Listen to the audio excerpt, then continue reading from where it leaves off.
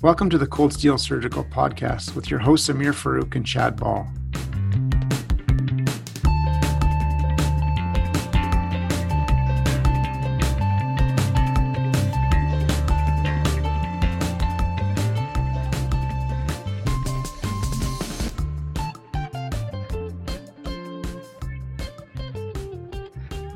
Dr. Rivard, thank you so much for joining us today on the Cold Steel Podcast. It's an absolute pleasure to have you on the show and to hear about the Winnipeg or the University of Manitoba program. So can you tell us a little bit about what makes the University of Manitoba General Surgery program special? So, well, thanks, Amir, for having me. I'm really excited to be here tonight as well. I think what makes the University of Manitoba program special, there's really a couple things. One, we are a small to mid-sized program. I think that for us, that actually works in its favor. We have a pretty equal ratio of staff to residents, and so as the residents progress through, we all get to know them really, really well. And so when you get to know the residents and the residents get to know the staff, both people have invested interests in each other. And so there's just that really good collegial group. Their successes are our successes. And obviously that is really important for the trainees and for the staff as well. The other thing that I think makes our program special is the residents do a dedicated 3 months of endoscopy. And so it's not a rotation on the gastroenterology service. It's actually 3 months dedicated endoscopy with surgical endoscopists.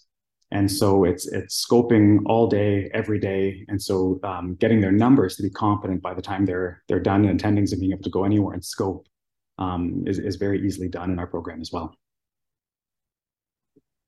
Yeah, that's fantastic. Dr. Halawa, I'm sure will whip anybody into shape. So that's great. So, tell me a little bit about the kind of the structure of the program. What do the years kind of look like?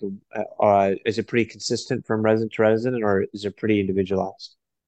So, it is individualized to a degree. We have the way that our rotations are spread out is they're all individual subspecialty rotations.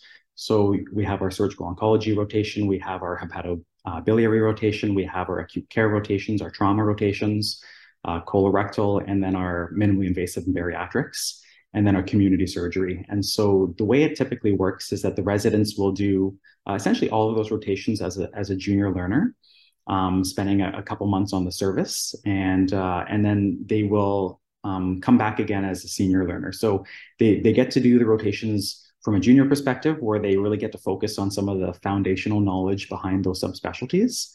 And then when they come back as a senior, then they can build upon that knowledge, and then they're able to do a lot more in the OR. They have more decision-making ability in the clinic. They can come up with their own plans and just kind of see a lot of that knowledge come through to fruition. So yeah, how long everybody spends on each rotation can be a little bit tailored. Typically, everybody does a month of trauma every year and a month of acute care surgery every year, but the other rotations, they might just do one as a junior, one as a senior. Every once in a while, they might do, maybe two as a senior, one as an early senior, one as a late senior. And it also kind of is tailored depending on what they want their future career path to be as well. And then pediatric surgery, I should say, as well. They do sometimes pediatric surgery as a junior resident as well. Yeah, that sounds fantastic. You kind of alluded to some of the strengths of the program. Anything else that you'd like to highlight about the University of Manitoba General Surgery program? So, I think that a couple other things that I'd like to highlight. One, we have a rotation that we started shortly before COVID. We call it our silver service, and it's basically so our gold service is our trauma service. And so the silver service is basically the trauma surgeon's elective practices. And so traditionally that was kind of an orphan service. There wasn't necessarily a resident assigned to it. The trauma surgeons would just kind of, gather residents as needed for assists in their ORs. And it wasn't an official kind of teaching service. And so we've made it an official teaching service. And it's actually a junior resident rotation where there's a PGY2 on that rotation, and there's no senior on the rotation. So it's a really good opportunity for the junior residents to get help and practice running a service. They are the first assist in all of the, common open operations. They're doing, reversal of Hartmann's procedures. They're doing hernia operations. They're doing cholecystectomies. They're doing that kind of stuff. And so they're the first assist. They get lots of good operative experience. And then they also do a bunch of central lines on that service as well, under fluoro. And so, they come out of their 2 or 3 month rotation on silver, really having a good grasp of how to put in central lines on the ward if it's needed. They can do a laparoscopic cholecystectomy start to finish. They can do a lot of hernias, a lot of that stuff. And so it really gives them the confidence for when they get into a more senior role that they know how to run a service. That's fantastic.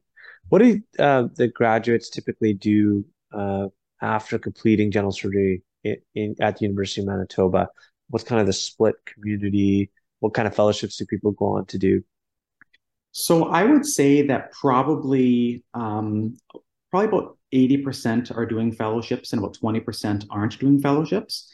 Now, some of the people doing fellowships are still intending on doing community practice. They just, maybe want a little bit of extra experience to bring to that community. So, for example, we've got people that want to just do a little bit of extra breast, so that if they're going to a community that has a breast focus, then they can take that breast knowledge with them. So this year we have someone doing a breast fellowship. We have somebody doing a minimally invasive fellowship. We have somebody doing a trauma fellowship. We have somebody going directly into community practice in one of our kind of peripheral towns just outside of Winnipeg here. So it's varied. People are, they're getting the fellowships that they want, which is great. But not everybody wants to do a fellowship, and the people that don't want a fellowship they're able to go and find it and get good jobs that they enjoy. Yeah, it seems like people are coming out well trained and going in are well equipped to go do whatever they want to do. If applicants are interested in doing research, what kind of opportunities are there for prospective residents to be able to do research either formally through some sort of program or informally during the course of the residency program? So all of our residents are expected to do some sort of formal research during their training. Dr. Hellewa, as you alluded to, is our research coordinator right now. So he's really good at getting the residents geared up with projects early on in PGY1. We have lots of staff that are involved in all various types of research, whether it's medical education or whether it is clinical research. We've got a few staff doing some actual, benchtop basic science research as well. So that's available for our residents. There is funding for an additional year of training if people want to do a master's. So there's a master's of science and surgery program here at the University of Manitoba. And there's also the CIP program that the residents can apply to. That is a competitive stream, obviously, that is shared amongst other programs in the University of Manitoba, but that comes with a 2-year funding for the CIP program. So research, no matter what, is required, but there is an extra year that's funded and an extra 2 years that can be funded if they're successful in that application as well. Justin, sadly, I haven't had the opportunity to really live or spend really any significant period of time in Winnipeg. Is that where most of the rotations will be for residents that come through? Do they spend any time elsewhere besides Winnipeg? So there are a few community sites that are in and around Winnipeg that the residents can do their community surgery rotation in. Some of them will choose to do it in some of the community hospitals here in the city, but there are a few of the more rural towns that are, an hour, 2 hours, even 3 hours away from Winnipeg that do accept residents. We've got a really good working relationship with the surgeons in those centers. And so some of the residents will choose to go out to some of those locations as well. There are 2 main teaching sites here in the city, the Health Sciences Center in St. Boniface, and then our children's hospital is attached to the Health Sciences Center, so it's kind of the same campus. But there are other community hospitals that the residents can spend their 2 or 3 month community rotation at. And for anyone who hasn't lived in Winnipeg, what's the city like? What does Winnipeg have to offer in terms of things to do outside the hospital? So, I mean, I think Winnipeg's great. Obviously, I'm a little biased because I live here. I think Winnipeg gets a bit of a bad rap. It is, I think it's kind of a hidden gem in Canada. Obviously, our winters are cold. So, in the winter, you just have to embrace it. But there's lots to do. We are a large city with a small city feel. Population is, I think, around 760,000 people. We have an NHL team, obviously. We've got a CFL team. We've got professional soccer. We've got the ballet. We've got the symphony orchestra. There's lots of stuff. I think the culinary scene in Winnipeg is actually fantastic. There is, I think, something like 1,600 restaurants here. Great eating. There's chefs from all over the world that come in and open up restaurants. There is festivals that happen in all 4 seasons. So if there's stuff that you like to do, there's always something available. It's a good arts city. There's actually lots and lots of the arts here in Winnipeg, so it's really good. Yes, anybody who I know who has lived in Winnipeg or has gotten to visit Winnipeg has just had nothing but good things to say. So I think residents will enjoy their time that spent living in Winnipeg. Yeah, and nothing beats the Winnipeg summer. The summers here are incredible. Yeah, that's awesome. Dr. Rivard, you taken over from Dr. McKay as of this year as a program director. Do you see anything big changes coming to the program moving forward, or do you think it's going to be really more of the same? Are there any perhaps challenges that you see moving forward? Well, I don't foresee any challenges.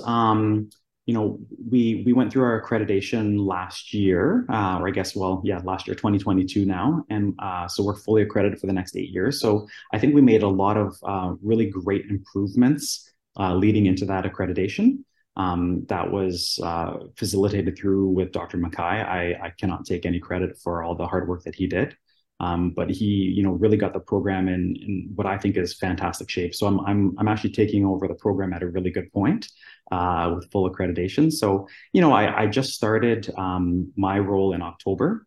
So, I've got a few ideas of things that I'm hoping to do, but we've got a good foundation, and I think we've got a really good lead into our next accreditation 8 years from now.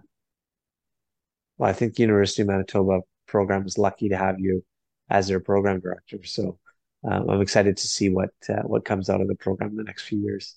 Thank you. So again, thank you so much for your time. It's late in the evening there, and thank you for spending the time with us and for all the hard work that you do as a program director.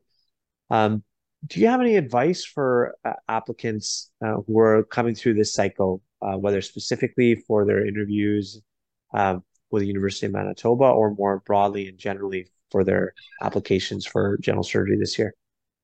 So I think, I look back to when I was going through CaRMS, and even though it's getting further away every year, it's still very fresh in my memory. And so, in terms of advice that I could give, I think that really be yourself, and, don't see it as people interviewing you, but also as you interviewing programs. I think that every potential resident wants to find a place that they can be proud to call home.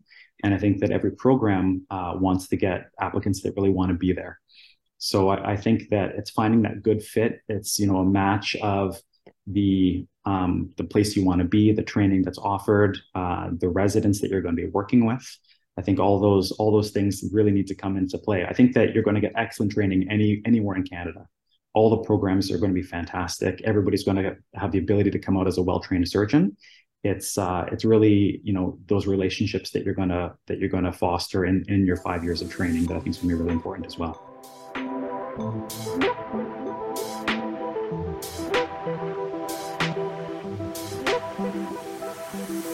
You've been listening to Cold Steel, the official podcast of the Canadian Journal of Surgery.